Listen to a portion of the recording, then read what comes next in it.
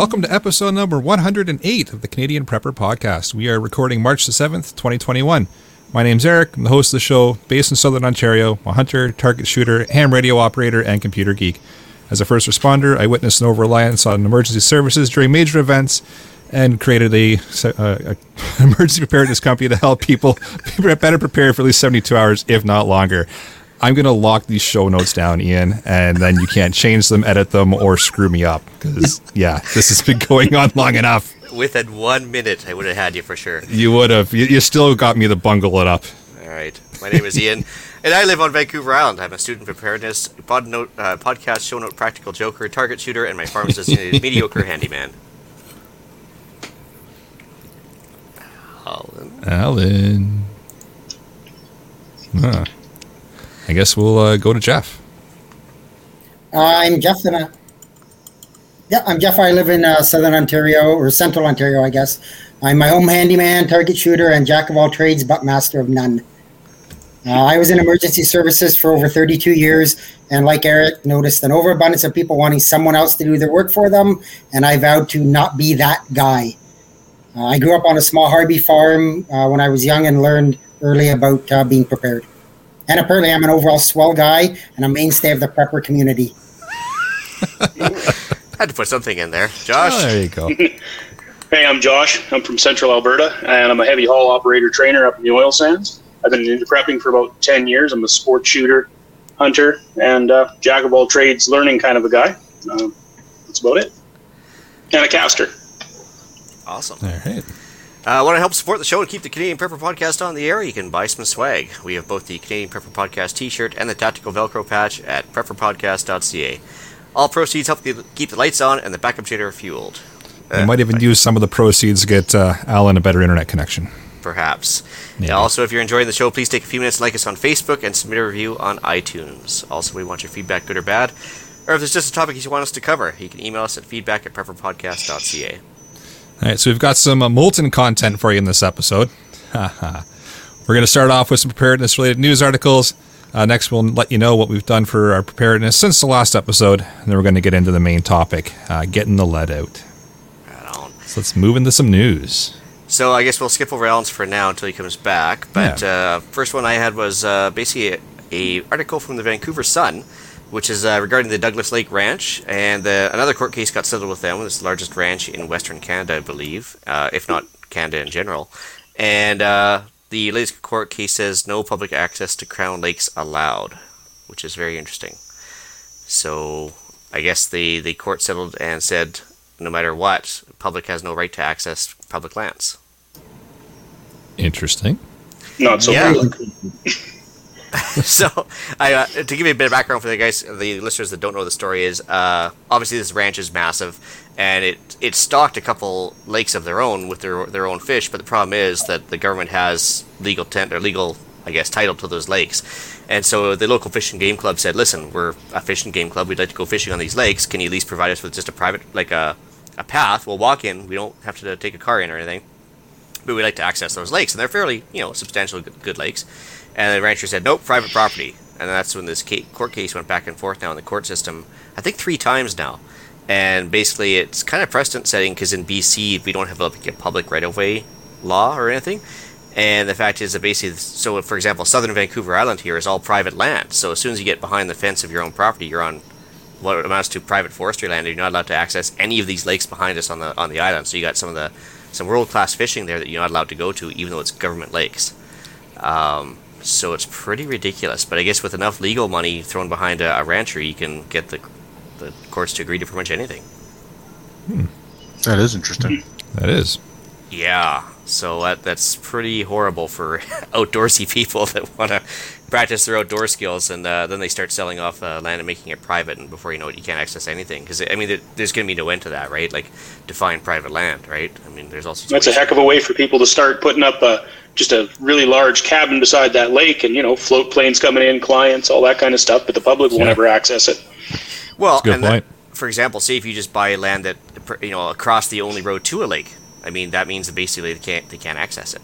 or whatever. Like there's all sorts of ways around it, and and I'm not picking on them or anything else, but same thing. If there's a land that's in dispute, such as BC has 110% of the province under land claims right now, and therefore, is it private land? Is it crown land? Whose is it? And in which case now you can't access anything on there. So that's going to be very interesting. Anyway, second article I had was from the Business Insider, and China wants to move 250 million farmers from the countryside to the cities because they figure they're going to have more efficient farms. They don't want all those people in the countryside. They want them clumped into cities to make them nice and easily controllable. What could possibly go wrong? Well, I mean, if China's doing it, it must be a great idea, right? Well, it sounds like another great leap forward, right? Where they're trying to modernize and urbanize their cities and stuff. And 250 million farmers just yanking them off the land. I can't imagine the productivity of the land is going to immediately keep pace or stabilize or anything else. So, what could go wrong? Yeah. Again, very interesting. Alan, you had something? Oh, yeah. Sorry, I thought we had already gone past me. We did. A Montreal woman is facing $4,100 in fines in an impounded car after she defied curfew and ignored some road closure signs. Now, the road closures were up to detour around a water main break, and I don't know what the result of that was, but the defying curfew part was the really interesting one. She got a number of tickets for being out too late and going in places she shouldn't have gone. That's interesting because, I wonder if it falls under the Emergencies Act, which hasn't been activated in Canada. It's just a provincial thing right now. Would a curfew be unconstitutional if it's provincial? Well, I suppose not if you're in that province. Yeah. And then, the Emergencies Act gives the provinces a lot of powers. But it hasn't been actually officially enacted. That's the thing. So it's all provincial dictates right now. Well, but in Ontario, they have authority over Ontario. I imagine each province has their own because we are. Yeah, they've all declared separate. They've all declared separate states of emergency, right? Which gives them certain powers under different provincial acts. But I'm sure there's going to be a lot of challenges in court after everything kind of settles down. I think that's absolutely correct. Yeah. So far, I think everybody that's challenged a COVID ticket has won. So it's because nobody's showing up to court. Yeah, probably. So they're pretty loath to give up their powers too. So I mean, they're using it for everything. Yeah. Yep. So. All right, so I've got one here from Toronto Sun, and I just thought it was kind of a fun one to throw in here because why not? It's in regards to CDC's zombie preparedness rises again during pandemic times. So it's kind of just a funny article. They're trying to kind of add some humor to things and reminding people to have an emergency plan, have a kit, that kind of thing. But they're putting kind of like a zombie sort of spin on it, which bring on 2021 and the zombies. I mean, what else is there at this point? Like the aliens, I think we've successfully proven that those are around.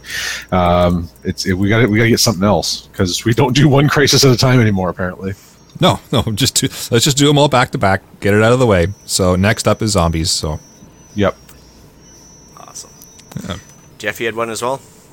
Yeah, I just kind of threw in a link there from the Washington Post just about the earthquakes in New Zealand there last week. Oh, yeah. They had a group. They had about I think 3 of them in one day, and the biggest one was a magnitude of 8.1. So thank goodness it was hundreds of miles out in the middle of the ocean. They did have a tsunami warning, but nothing really came of it. But had that been 100 or 200 miles closer to land, they'd have been in a world of hurt. So just shows again, you never know when something's going to happen. Yeah. Yeah, those 3 were in fairly short order too. Weren't there like 3 in like the space of just a few hours or something? Yeah. Yep. Yeah, that's pretty impressive. Yeah, it's crazy. But thankfully, nothing huge came from it, so that's good. Yeah, it wasn't a Haiti all over again. So. Yeah, that could have gone badly. Well, shall we move into what we've done lately for preps? Sure thing. So for myself, I got out to the local ham repeater site finally. It's been made a couple attempts over the last little while to get out to the site and to see where all the magic happens behind the repeater. So that was fun, and I may have taken over actually looking after one. So we'll see how that pans out. Yeah. So cool. There's there's one that's in a little known location that I may or may not have access to. So I'm going to start possibly maintaining that one. So put Nice. the advanced ticket to use.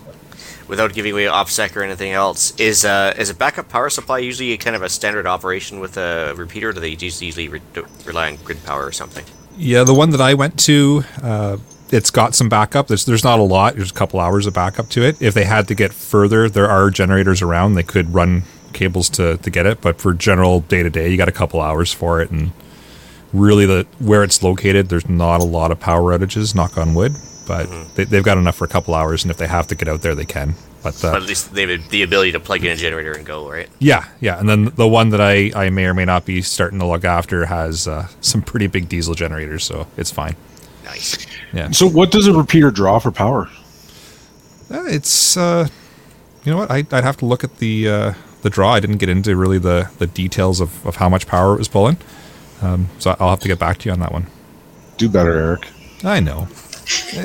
I helped put in a 220 repeater and put some stuff in a rack, and then we called it a day. So I wasn't going to get pushy and ask for all the specs and details. Who's this new guy who wants to know absolutely everything? Yeah, fair enough. Yeah, you know, I'd have to. I'll get back to you on that one. All right. Well, for myself, pretty slack week again, I gotta say. Yeah. Well, it just boils down to more chop sawing, getting all the 16-inch lengths of firewood kind of lined up for all the medium-sized stuff. So I did that for like a day, which was a lot, and then ended up burning a bunch of underbrush because trying to beat that burn ban before it happens. I think it's April 1st. Then I can't run any more open fires, so trying to get all that done ahead of time. Took care of some, went to the range 2 weeks ago with the daughter there, and we ended up cleaning it all up this week, and I actually sold everything I picked up already, which is good. So I got actually a box of it here ready to go right now, so yay, free money. Let's see here. Other than that, I got the lockpicking set from Alan in the mail, so that's good, and I started watching some videos, but I have yet to actually break it out and try, so baby steps. I'm working on it. One step at a time. Find yourself a cheap padlock and go to town. Yeah, so other than that, I had a little bit of a minor adventure in the house everybody was laughing at me about here earlier. I tried to save a little money and change my iPhone battery. This is like the fourth battery I think it's gone through, and I was paying $100 a shot to get the battery replaced every time. So I thought I'd save some money, quote unquote. I'm still laughing at you, just for the record. Yeah. Oh yeah, same here. So I saved some money. Spent was it $20 or $30 from the Amazon spare battery set, which came with its own tools and everything else. And despite some good instruction from the Island Mentor and watching a few videos, I managed to short out the lithium-ion battery and create a fire that was about 3 seconds of duration that managed to flash up in my face and fill the house with smoke. And luckily, it was on a cookie sheet with a nice little sheet on it, so I was able to heave it outside. Yeah, but that was pretty toxic smoke, I gotta say. That was not cool. But Yeah, lithium does not like to burn. It's nasty. There's nothing class A about those phones. yeah, No so natural materials there. for the listeners, they could have a little giggle, and that's what was my old iPhone. So it's it's nice and charred now. Not only are the listeners giggling, so is the panel. Yeah, that's all right. How many inches of beard did you lose in the adventure? Well, actually, yeah, I was actually kind of worried about that for a little bit, but luckily I managed to maintain it. So I didn't have any beard wax in that day, so I guess I was pretty lucky. Lucky. Yeah. No, other than that, I don't think really else much was going on. Just a little bit of house maintenance here and there, and just kind of kept her sedate. So it burned up the rest of your list, is what you're saying. Well, yeah, I burned up with the rest of the last of my cash too with getting the new iPhone, so that was not cool either. I've totally been there, done that before. It sucks, but lesson learned. Well, it's been a couple of weeks since I've been on. Since then, let's see, I took a trip to the more remote parts of the province of Ontario. Stopped in and saw Eric along the way. Picked up my vehicle radios, or well, one might be a vehicle radio, one might be a base station. I'm not sure yet. We'll figure it out as we go. But picked a couple of radios from Eric and delivered some lock goodies to him. Carried on from that trek to go finish my emergency medical responder qualification. So I did that and stopped into Cabela's along the way because I think that's a mandatory stop. Bought myself a new knife because I can. And then What did I do? Yeah, now I'm getting set up to share my first aid knowledge to a wider audience, and I've actually started building some props and stands to be able to practice lockpicking indoor access without actually damaging things that we rely on for security. Nice. Got some new tools coming in, and hopefully they show up at some point this week, and I can actually prototype something that I can build here in Canada to do some really interesting things. And when that comes out, we'll probably be able to do a whole episode just on that. So Awesome. stay tuned for that. Good. Yep, that's me, Josh. Right. Josh. Oh, I got a little bit of range time in, tested some loads that I made up, been doing a little bit of reloading, studying for my ham radio test for the license, a little bit of rotating and organizing the food, checking those best before dates at the back of the shelf, found a few that were a little questionable, so I ate those. You know how it goes. Yep. That's about it. Awesome. Jeff. Well, I made my monthly trip to Costco and loaded up and spent the weekend doing a bunch of food prepping, getting a bunch of stuff in the freezer. Love my Instant Pot. Best invention ever made. Oh yeah. Oh, yeah.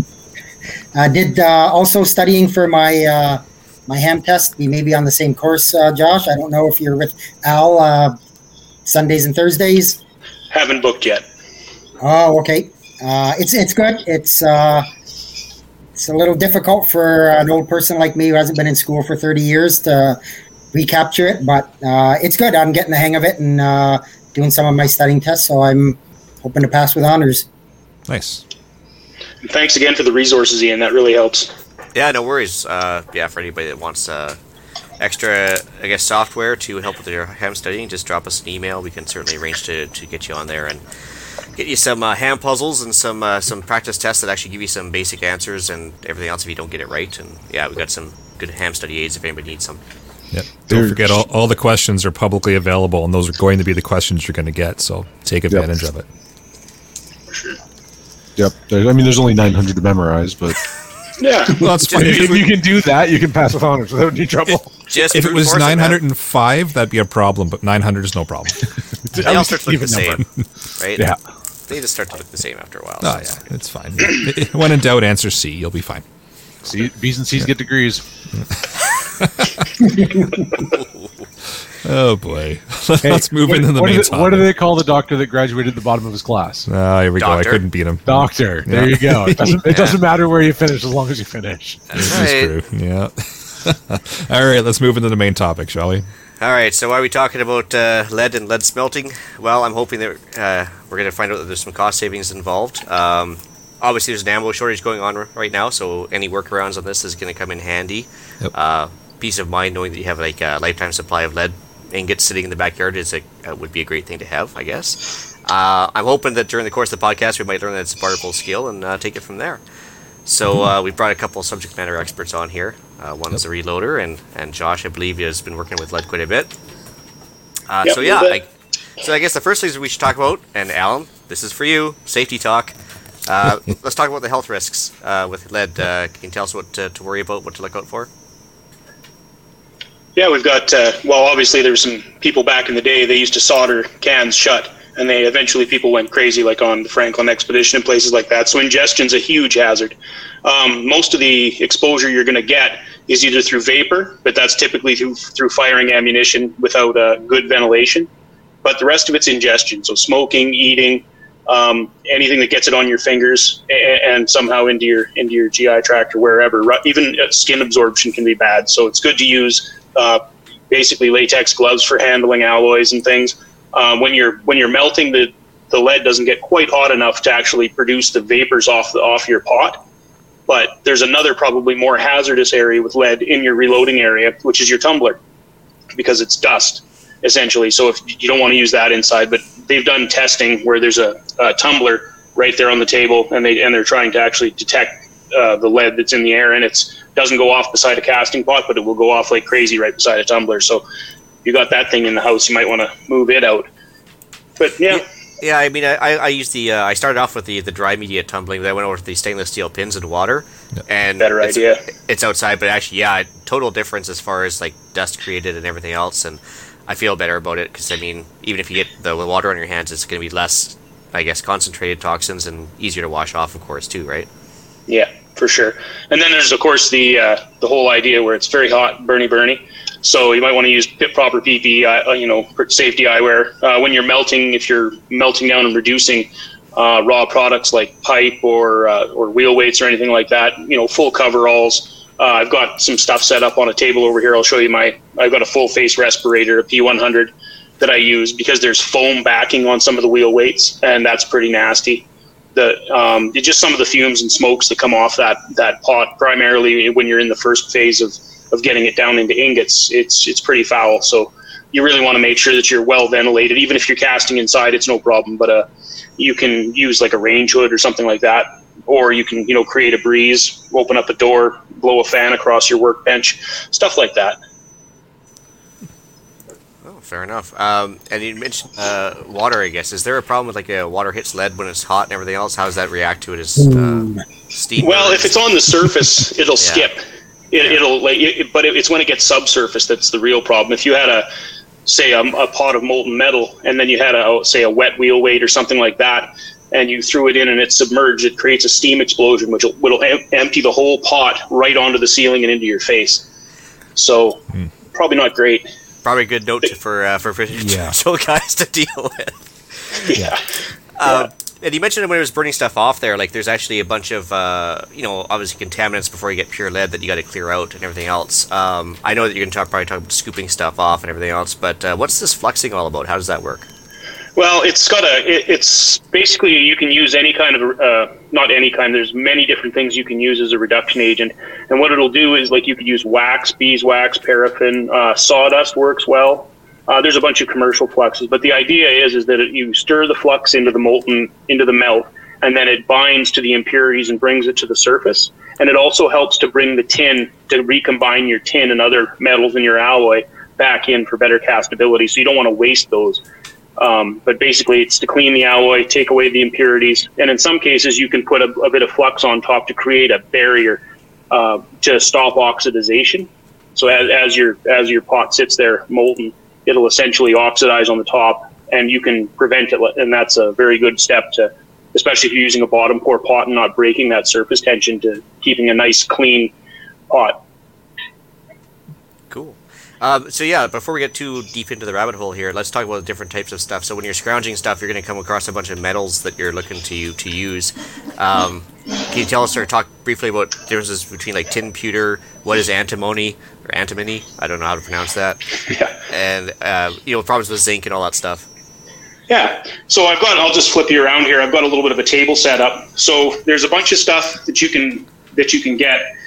So this is going to be basically berm mining, just reclaimed lead, range gold, basically. You can reduce that. You've got your clip-on wheel weights here, and these are the stick-on wheel weights. These are going to be more pure lead. And then this is stuff I've melted into ingots. These are going to be 6 pounds 8 ounces. So these are roughly 1 pounders. So that's the two most common places you can get easy access to metals. But the thing is that there's a million places to get it. You can go and you can get stuff from scrap metal recyclers. It's pretty pricey depending on spot price. I think I sent you a link, Ian, for spot pricing in Canada. Yeah, I saw that. But yeah, so it depends on what you're buying and if they'll want to deal with you as a private citizen or not. That's definitely one way to go. All the rest of the options are finding just those little deals in garages and people will have. It's found in the weirdest spots. Sometimes estate sales, pipe, all the rest of that stuff. Lead sailboat keels in your area, maybe? Yeah, actually, I'd heard some rumblings about that, but I heard it's like a 1,500-pound chunk, which sounds great, but I don't know how you rip it out and split it. I don't know. Some people use an axe. Yeah. Well, people have varying methods for doing it, but it's usually brute force, either that or a tiger torch and some kind of a catchment system to kind of just get it into chunks. But yeah. Break out the air chisels. Yeah, pretty much. Some of the other metals you were talking about, I guess I'll go back for a walk again. I can't. I think it's breaking up here. Yeah. So yeah, tin and pewter. I've got it set and made into these little cookies that you can add into your pot. But basically, the beer steins that you have with the glass bottom, you can just cut them up with tin snips, and you can weigh them up and throw them into your pot, and it basically sweetens up your mix so that your molds fill out better. You can also buy it the most expensive way possible, like this, the old solder, but it's pretty expensive stuff. So. Awesome. So, and what's the antimony or antimony? Yeah, antimony is usually found in clip-on wheel weights, and it's one of the reasons that clip-ons are so popular is because it allows people to water drop and harden their wheel weights. So lead without, or lead alloy without antimony will not harden. But if you were to take a clip-on wheel weight alloy and you were straight from the mold, you were to drop it in a bucket of water, it gives it great hardness. And people would use that for more Magnum handgun or rifle rounds, just to get that characteristic. Or buckshot is great hardened. Most high quality shot, like pheasant shot, is for shotguns is usually high antimony, so that it deforms less in a pattern, and that's why clip-ons are so desirable, because of the ability to quench them. And so basically, just as soon as you cast them, you just drop them straight into water? Literally drop them into water. Yep. Huh. Interesting. What's the problem with zinc? So some wheel weights have zinc on them, right? Well, some wheel weights are zinc, yeah. So there's a great big mix with wheel weights. There's iron. There's some that are some kind of weird composite, like a foam type thing that smoke really bad when you miss them. And then there's the zinc. So zinc, it has a high melting temperature, about 800 and some degrees. And the danger is that you miss them when you're sorting your wheel weights from lead from different types, because it'll basically go in and turn your melt into oatmeal, and it's unusable if you miss it. Yeah, and I heard So you it don't also want to makes miss it, it makes it a little too hard or something as well, if it does happen to get in there, if you end up using a tiny bit or whatever, right? Well, like I say, it just ends up so doesn't have very good castability. And people are making bullets out of it, though. Like they'll separate it out, and I've always tossed the stuff I got. But people are using it, well, for cannonballs and for bullet casting in areas where lead's getting hard to find, or there's some kind of a legislation against lead bullets. Yeah. But it's higher temperature casting, and it's got its own peculiarities to it. Well, and I heard it's a little harder on the rifle barrels, too. Can we go back to cannonballs real quick here? Yes. Yeah. Yes. Yeah. Okay, tell me everything about that. Yeah. Well, I think you can buy a mold for anything, right? Pretty much, yeah. But I mean, guys are shooting everything out of cannons, like they're filling pop cans with cement and all kinds of stuff for shot. But yeah, great big zinc cannonballs and stuff. I don't have or shoot a cannon, but I read a little bit about it, and it looks like fun. Got to try that. Yeah, for sure. A cannon. Yeah. I like it. Well, completely legal. Muzzle loading, Mm-hmm. Yeah, you can buy fuse almost anywhere. So, yeah, or anvil tossing. That looks pretty good. Interesting. Mm-hmm. Yeah. We'll talk after the show. Yeah. Yeah. So how did how did it go? Like when I'm walking around, does it cut out on your end? Because I've got my little table set up here for. Okay, perfect. So I'll turn it around. So I'll go back to the lead if you got a second for this part of it. But absolutely. Okay, I'm just gonna flip it around here. So all these bars, these are made in an angle iron mold that I had a welder buddy make, and I can do about a 6-pack of these in a shot. And I use a 30-pound turkey cooker, like a 30-pound propane tank cutoff with a traditional turkey deep frying stand to actually melt all this lead down. But it starts as this, and actually I'll move around here. Here's a couple buckets of the good stuff yet, but it starts out like that, and that bucket could be anywhere from 25% to 50% to 75% lead, depending on the mix, because all the different types we spoke about, the zinc, the iron, all those wheel weights are all mixed. So I hand sort them. Some people will just throw them all in a pot and float them, because a steel one like this will float on lead, so it just floats out. But if you get it too hot, it's hard to keep your temperature exact with the turkey fryer. You'll melt that zinc like I was talking about. So it's best to hand sort it all. Gotcha. But yeah, and these are damn near pure lead. So you'd want to use this for shotgun slugs, like these, for instance. They recommend pure lead for this. And for, say, buckshot like these, you're going to want that clip-on wheel weight. So everything's got its own application. This is 22 caliber F buckshot. since Ian was looking at shotgun molds, I decided to lay these ones out. These are the Sharpshooter brand that's probably not available anymore. Yeah, they're no longer being made, supposedly. Yeah. And so this is a thing, if you're going shotgun shot molding, you probably need a little clipper like this to cut the sprues off. It's the handiest thing ever. Slug molds for making these. This is about maybe a $50 mold. But, sorry? Go ahead. I think we're losing Ian. Yeah, he's gone. Yeah. Okay. He'll be back in a second, I'm sure. Oh, for sure.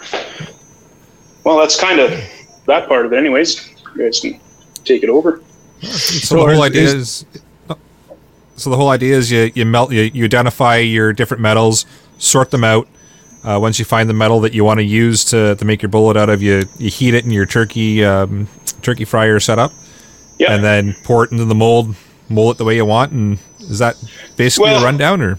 It's a few steps short. So there's the step where you've got your raw metal here, and then you put it into your turkey fryer and you get it to here, to the ingot. And then you want to take it over to here. This is your melter, your melting pot. So you only want clean metal going into this. Gotcha. So this is about 20 pounds inside here, and it's got a bottom pour. I can show you down here. So that's how I prefer this type of pot. But this over here is just a top dipping type of pot as well. So both are electric, but that's the two basic options. You can use just a camp stove really and an iron pot if you want to. It doesn't have to be high tech. They've been doing this ever since there's been firearms for hundreds of years. They started out on a wood fire, so it's as high or low tech as you want to go. Okay. Yeah, my dad used to reload years ago, and that he used the camp stove and the iron pot and just the hand pour. Yeah. And you produce perfectly uniform, good ammunition that way as well. There's another step with it, like you can get as intricate as you want, but all these, here, I'll flip around again, all these different projectiles and stuff that I've got here are different purposes. These are, say, 9mm, and you've got your rifle bullet. This one's a 312 for, say, an SKS or something similar to that. And powder coated, that's another big thing, but this is a gas checked bullet. So this is going to go a little be pushed a little faster, but you don't need super fancy. You can go pretty basic, right? Good to know. Now, would you intentionally get away from pure lead and alloy it with something else, or would you try and keep it as close to just lead as you can? Oh no, absolutely. Pure lead's a specialized thing. Alloys are for everything else. The lead is kind of what everybody calls it, but yeah, the pure lead, actually you'll blend it off. You'll mix it at perhaps a 30-to-1 ratio, or depending on what you're doing, that's lead to tin, 30-to-1. That's a soft for say a hunting bullet or something. But usually, no, you're never going to use pure lead for much other than, say, slugs or muzzle loaders, typically. Yeah. Cool. Yeah. Yeah. And is there anything? I mean, is there any other way to kind of tweak your process to kind of get a customized projectile? For sure, absolutely. So you can go from first thing by getting the right alloy. You can pretty much customize that. You can do the things. I've got these colors going on here. I guess I don't know if you can really see it, but these are all. This is powder coating, and that's another massive step in the right direction for kind of modernizing the process, because it now can eliminate a lot of the vapors we were speaking about. When you shoot, you'll get smoke, and a lot of that's the lube burning that you'll put on the bullets to basically help obturation and seal the bore.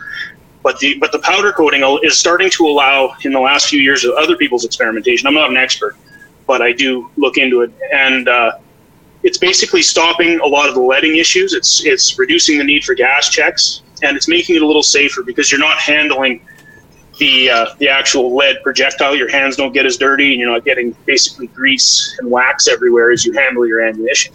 So powder coating is one of those things. What's the powder made out of? Is it just like a bake-on kind of material, or is it? Yeah, literally a baked-on material. It's the same stuff you'd use for car rims. I think a lot of them are polyester-based, but you can get any color you want. I currently use green, blue, purple, that kind of a thing. And it just bakes on in a toaster oven. I literally started with just a little toaster oven, then graduated up to a large countertop oven, so I could have double-decker batches going. And then I started making a jig in these little pans, so I could have 6 pans on the go, and I would have a jig so I could fill each one and kind of get production going a little quicker. As long as you can hit 400 degrees, it works. Now, does that powder going to coating be affect the diameter? It does. It'll bump you up about 2 thou. But it depends on how you do your steps, because with cast bullets, fit is everything. So you have to go through and slug your bore with a pure lead slug to determine your groove diameter, and then you want to go, as a rule of thumb, about 1,000th higher than that to get good sealing and obturation and prevent leading.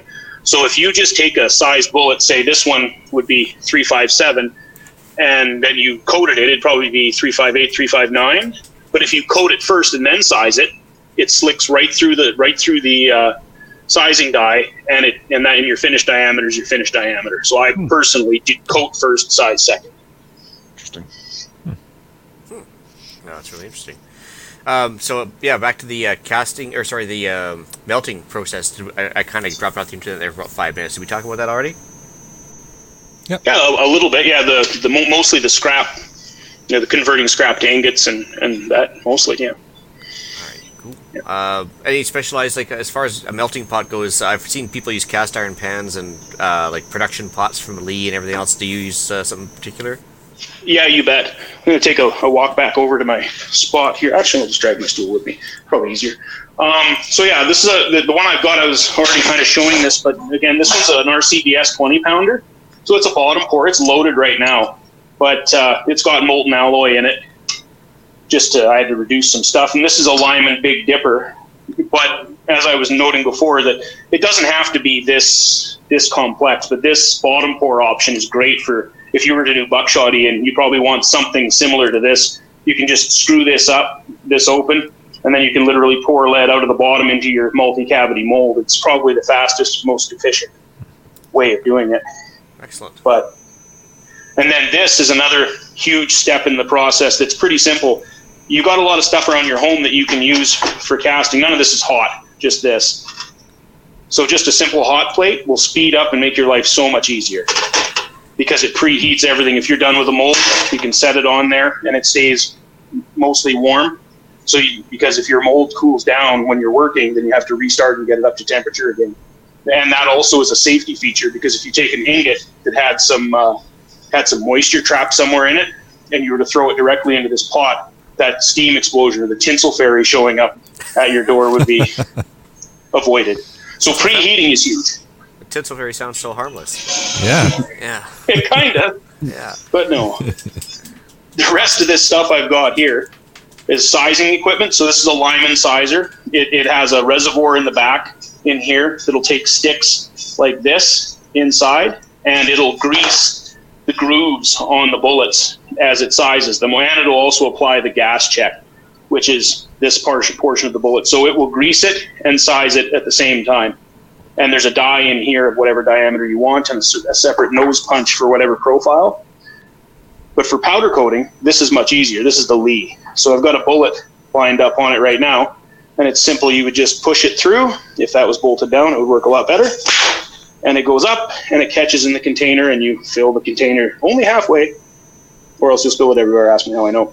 But awesome. And so the gas checks are just to create a gas seal and get a better propulsion behind the bullet, right?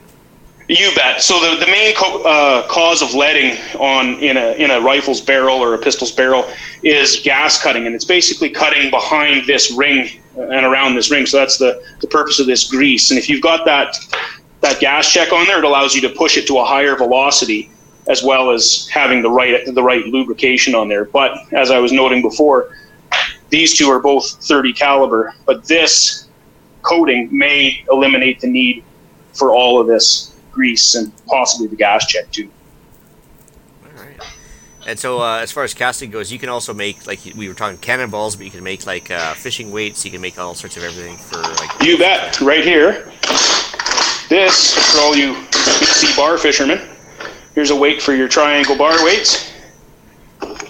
And here's another one for smaller Alberta style jackfish sinkers. So yeah, you can make all of this kind of stuff pretty easily. Seriously. Wow. Yeah. But yeah, and then of course you've got all the little things that go with it. I mean, you've got tools and all the little things that go with it. But I mean, gloves are pretty key. Welder's gloves, and of course my fancy P100. You have to have that for smelting. Yeah, I was gonna say, like, I guess, you don't want to stick with just like a little dust mask or anything. You want to make sure that's good and solid sealed, just like anything else, right? Yeah, and well, this one it eliminates the need for a face shield. I mean, I've peeled all kinds of lead off the faceplate of this thing. Better than out of my forehead, right? Well, exactly. It's a little bit of broken or melted plastic's no big deal, right? Yeah, no doubt. Okay, so assuming that we don't want to like cast, or maybe this is a little too much for a lot of people. If you end up scrounging or finding a lead supply and you melt some down into some ingots, is it possible to sell this stuff? Absolutely. Ingots are worth probably $1 a pound to $1.50 a pound without shipping. You can sell cleaned ingots for, but the problem is it kind of roots back to the zinc thing that I mentioned before. People who do this a fair bit, they're pretty wary of other people's melting habits, and if they haven't properly sorted and cleaned, if they're buying contaminated product, basically. So if ensuring that you have clean wheel weight ingots there, $1 to $1.50 a pound, depending on where you are, if you can find it. I traded probably 1,000 pounds worth of lead off so far, and I've gotten all 3 presses that are sitting on my bench right now in trade, so it's got excellent barter value. Oh, that's all right. Yeah. Yeah, they're very. It's kind of like using other people's reloads. Same thing. It's a little wariness involved with that, right? Yeah. Well, and the thing is you'll never know until you melt it and try it. It's not like it's going to explode on you. It's just going to not work. So now, assuming you do a little bit of a range scrounging in the berm there, and you pick up a couple, spent bullets that have like the copper jacketing on them, you melt them down. The copper floats to the top, right? Yeah, you bet. But if you've got the encapsulated kind, you just crack them with a pair of pliers to expose the core, so that it'll basically drain out. Now, with that copper, I know copper's got a higher melting temperature as well as brass and everything else. Is it worth your time to even try and melt it into ingots, or just sell it by the bucket, or is there? No, well, I wouldn't bother personally. I mean, the spot price is high, but the fact is that it's you almost have to have a backyard kiln set up. Okay. Like an actual smelting setup, and yeah, it would take you so much time and so much propane and everything else, man. Yeah, I see those guys with there's like an old crock pot that's been converted to a propane burning kind of mini kiln or something. And it seems like, they're putting a lot of energy out there just to get a brass ingot or something. Well, and it's cool. I mean, really, I think it's on a mini project scale. It's awesome, but I'd love to build one, but I mean, I don't think it's really worthwhile. I mean, if you're going to cast your own cool stuff in sand or whatever you're doing, awesome. But yeah, even guys that are using cartridge brass and stuff like that, it looks excellent, but I don't think it has much for paying potential, I guess. That's fair enough. So roughly any idea what it's costing you for like a round of buckshot or a slug versus like store-bought if you're casting yourself?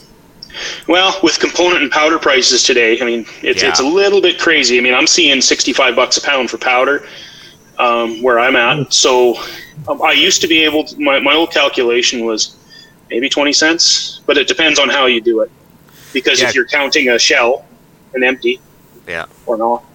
Well, because I mean, like, so you pick up a lot of these shells and or brass cartridges at the range and everything else, but yeah, right now they're charging like about $1.50 or almost $2 a shot for slugs, and at least $1 around on a good day for buckshot.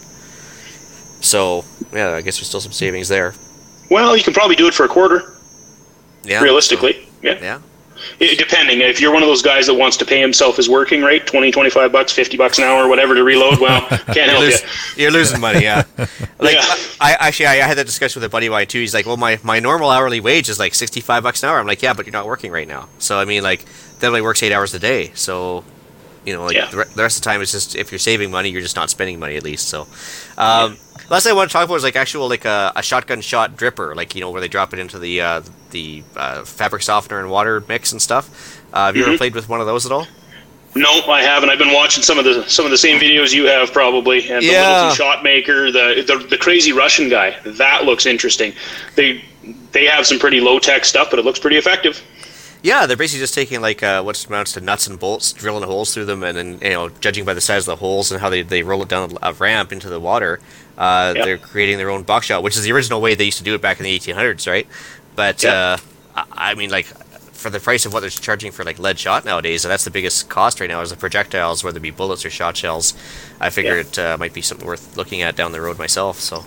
Oh, for sure. And from a prepper point of view, I mean, having the ability to make it doesn't mean you necessarily are going to do it every weekend or whatever, but just to know you can is excellent. I mean, if you could get something like number 4 birdshot made in your own backyard, well, that's a pretty big advantage because that's pretty versatile. Yeah, no, I thought it was kind of a neat subject to talk about for sure. Mm-hmm. Yeah. Even on the shot shell reloading front, part of the advantage to the molds and the projectiles I was showing you back there, they're a little different than a factory-made shell because they'll use a trap or a field load wad. So they're basically a sub-gauge slug. So they'll fit, instead of being like a cylinder bore, an actual true diameter slug that just rips down the barrel with like spacer wads behind them. These ones are actually in a commonly available shot cup. So now you're not getting leading in your bore. You can actually, you can load them up exactly like a trap shell. People will take cheap Walmart shells. They'll open up the crimp, pour the lead into their mold, basically, heat it up, pour it back, and then just put it back with that same load into that same shot shell and recrimp it and fire it. That's a really good idea. I never thought of that. Yeah, that's pretty awesome. Yeah. Yeah, cool. So, Accurus want to talk quickly about with your own bullets. Like, so is it? Yes, we're losing it again. We're getting into accuracy as far as factory ammo better. What's your thoughts? Well, it really does depend. I mean, you're trying to compare it with premium jacketed ammo. You can get on par, probably minute of angle with it. I mean, if you're finicky enough to play with it. It depends on your use. If you're looking for high velocity, whiz bang, super sniping accuracy, if that's even such a thing, well, it's possible. But I mean, as far as just somebody pouring practice loads and stuff, I mean, you can do minute of angle at 100 yards, 200 yards. Yeah, for sure, it's possible without too much work. And if we're starting to look for like setting this up at our own place, where would we be looking for molds and such? Is there a certain spot you like to go to? Well, yeah, there's a kind of a clearinghouse of stuff. I don't know if I can promote a website on your... Absolutely. Yep, go for it. So castbullets.gunloads.com is the best resource for pretty much all things casting. I've spent tons of time there learning, and those guys are a lot of fellows with a lot of years. And there's a swapping and selling section. It's primarily U.S. oriented, but they've got information on group buys from a Slovakian mold maker. The company's Mihek, and he makes beautiful brass multi-cavity molds. He also makes clone molds of other companies' stuff that's either out of production or whatever, but premium molds there. And Lyman, Lee, of course, makes a decent mold, and they're very commonly available. Okay. Yeah. Awesome. Yeah. And lots of information out there. Like if you can find a mentor, somebody who's already doing it, like somebody mentored me probably 10, 15 years ago, a provincial level shooter here in Black Powder. And he was very, very good at just getting a person into the door, showing you how to do it. I mean, if you can find somebody in your area to help you out, makes all the difference. That's kind of the key for anything in the preparedness world is find someone that can show you the way and learn from them. So it's for sure.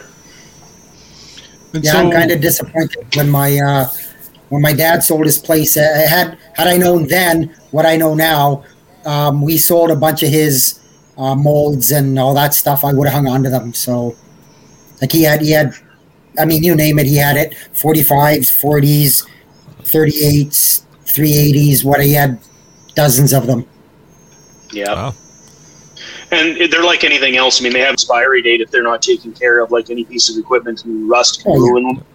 But if they're looked after, like all mine take a bath in fluid film after I'm done with them. And they're good years later if I never touch that particular one again. So. What are we looking at cost-wise for like equipment, molds, and all that, just roughly? Sky's the limit. No. Well, it is. It's the rabbit hole, right? I think I actually bought a lot of my stuff used initially. I sold a rifle I wasn't using and bought a casting package with that pot and everything. And for $500, I had 4 multi-cavity molds and a melter and a few of the small tools. I've probably got $1,000 into it or better by now, but really, who's counting? It's probably more. Fair enough. But you can go basic. Doesn't have to be that bad.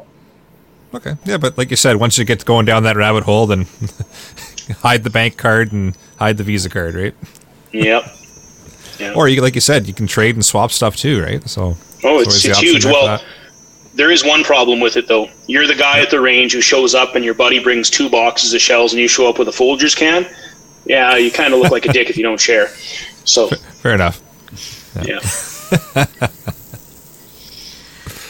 All right. What else do we have here? As far as resources, I think we touched on that. As far as websites to go to, any kind of books or anything else like that you would suggest outside of websites, or? For sure, absolutely. The Lyman Cast Bullet Handbook has been around for 50 years or so, but it's very comprehensive, as well as Lee's Modern Reloading. They've got a whole section with excellent data on pretty much every common cartridge you can imagine with cast bullets, and that's pretty huge. Okay. Yeah. And there's one more thing. It's a sticky, but it's actually from a fellow from the LA Shooting Club. It's called From Ingot to Target. It's about that thick when you print it, because I did. And it's everything you need to know, from ingot to target. It's very comprehensive. You can get guys that have 50 years experience. They'll tell you. They're happy to share. Excellent. Awesome. What else do we need to know as new casters? What's the last little bit of what we should do? Scrounge quickly. Yeah. All right. Well, actually, I kind of wonder, are gun ranges usually receptive to you, going and, you ask them ahead of time, going and digging in the berms on, when the range is closed one day or something? It's 50-50. I mean, they probably had bad experiences with somebody tearing up the berms like a badger and just leaving it in rough shape. If you know somebody, a lot of them are really, really good, as long as you're showing that you're that guy who will repair and not abuse it. Some of them are good. Other ones, they'll if they catch you doing it unauthorized, they'll run you right off the range. I never have had that happen, but I know it does. Yeah, no, that's fair. Yeah, because I got a couple berms of my place that are sand anyway right now. It would be hard to shovel it right back up where you found it and sift it into a wheelbarrow and everything else. But I built a screener over a wheelbarrow. Yeah. Yeah, exactly.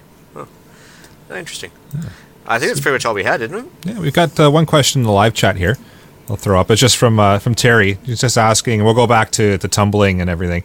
When you talk of lead hazard from tumbling, is there any issue with tumbling your brass? Yeah, that's exactly it. That's exactly where it comes from. Whether you're using jacketed ammunition factory, whatever it is, sometimes there's lead stiphnate in the primers. Depending on which brand you're using, there might be lead from the priming compound, and that's exactly where it comes from. Is tumbling your brass with dry media. Right. So it's dust. Short answer is yes. There is a hazard with that, and you should be using all your proper PPE while you're doing anything involving making metal dusty. Yeah. Cool. And before I forget, Terry, drop us an email when you can. Just want to ask you a quick question, if you don't mind. Ooh, you're in trouble, Terry. Oh, that's it. Yeah, you're in trouble now, Terry. All right. Let's see here. That's right. I think that's pretty much it. Yeah, I think we covered everything off. At least a basic walkthrough of this, anyways, to help get people started. Oh, that's great. That's a lot more than I knew when we started the podcast. Yeah. Well, something tells me we'll have to get you back on for part 2. Oh, absolutely. I'm sure we will. Yeah. Anyway, I foresee a lot of questions coming into the inbox after this episode, so for sure we'll have to get you back in. Sounds good. I'm sure we will. Sounds good. Podcast challenge time? Sure. So your podcast challenge for this week: see if you can find a free source of scrap metal in your area. Check out your tire shops. Check out your scrap yards. Check out wherever you might be able to find it. See if there's see if you can get access to it. And I heard one quick note. Yep. Sorry, stay away from batteries. No play. No good. Battery's bad. Gotcha. Oh, yeah. It's funny because it used to be lead acid. Now I guess it's NiCad or it's all changed, right? Even if there is lead, it's not worth the chemical exposure. And there's a lot of bad gas in batteries. I heard dental film is also a source, but that's a pretty mediocre and tedious, time-consuming version. Are you meaning as in shielding from X-ray rooms and walls? Or Ooh. That's a good one, actually. It's dead soft. Oh, we never even thought of that. and isotope containers as well. They're about that big around, that tall, and about 5 pounds of pure goodness. Dead soft. Actually, like the you get the little lead. Yeah, I think we're losing Ian again. We're getting bits and pieces of his pigeons, and that's about it. So. All right. Upcoming events. Nothing again. COVID. Damn you. Yep. Damn is you, what it is. COVID. Yep. So. But we do have a deal of the week. We do. And our deal of the week comes from Best Buy. I don't know if this is an in-store as well or just a web-only promotion, but Best Buy has a 2-pack of Cobra Refurb FRS radios, $35 for the pair. Now, my Cobra radios are getting close to 15 years old, and they still work just as well as the day I bought them. The batteries are long gone, but they take just three AA's, and they're ready to rock. There you go. And they actually do right now. They're selling for like $75 a pair, so it's half off. There you go. Yeah, that's right. And if they're factory refurb, who cares? Yeah. Hey. All right, so moving to some shout-outs. I got nothing. Nope, nothing. Well, I'll shout out Josh. Thanks for coming on. This was hugely informative. Well, thanks very much for the invite, guys. Appreciate it. All right. Email and iTunes reviews. Big blank on that one. Nobody emailed this week. Wah, wah. And no new iTunes reviews. Yeah. And I haven't complained about 1 stars in a while, and we haven't gotten any, so. Okay. I can leave you that one if you want. Yeah, no, let's just leave it the way it is. No need for me to go on tangents about 1 stars, because I haven't done it in a while, so. Well, with that, I will bring episode number 108 of the Canadian Prepper Podcast to an end. You can find the podcast on iTunes, Podbean, Spotify, or, of course, your favorite podcast app. Please help us out. Submit a review. It does help other people find us. As long as it's not a 1 star. We do record... Yeah, we do that. We do record these shows live on Facebook and YouTube. And if you want an early peek at the shows, find us on either of those media under the Canadian Prepper Podcast. And click the notifications tab. That gives you an alert when we are going live. If you want to get a hold of me directly, it's Alan, that's with 1 L, at prepperpodcast.ca. So if anybody wants to get a hold of Jeff or Josh, you can send an email into feedback@prepperpodcast.ca, and I will make sure that it gets directed to them. All right, you can reach Ian directly by emailing me at thewesternretreat@gmail.com. And now on Gab, at The Western Retreat. Just a reminder, I started the Gab page, Self-Reliance and Homesteading Canada. We've got 3 listeners on there. We need more. And then you can also find me on Canadian Patriot Podcast on iTunes and YouTube. There you can find us discussing why government waste in society makes me consider scrounging for lead. There it is. There you go. All right, Josh and Jeff, thank you very much for coming out this evening. I appreciate your information and your knowledge, and being willing to come out and share it is great, because I'm sure it helps all the listeners out. So much appreciated, and I'm sure we'll have you back when a few more questions come in, or if you want to come back and join us on another episode, as always, you're welcome to come join. So you can check me out at rapidsurvival.com. You can get me there while on the live chat while you're buying some prepper gear. You can also email me at feedback@prepperpodcast.ca. So thanks for joining us this evening, and until next time, be prepared, stay safe. Get some better internet, Ian.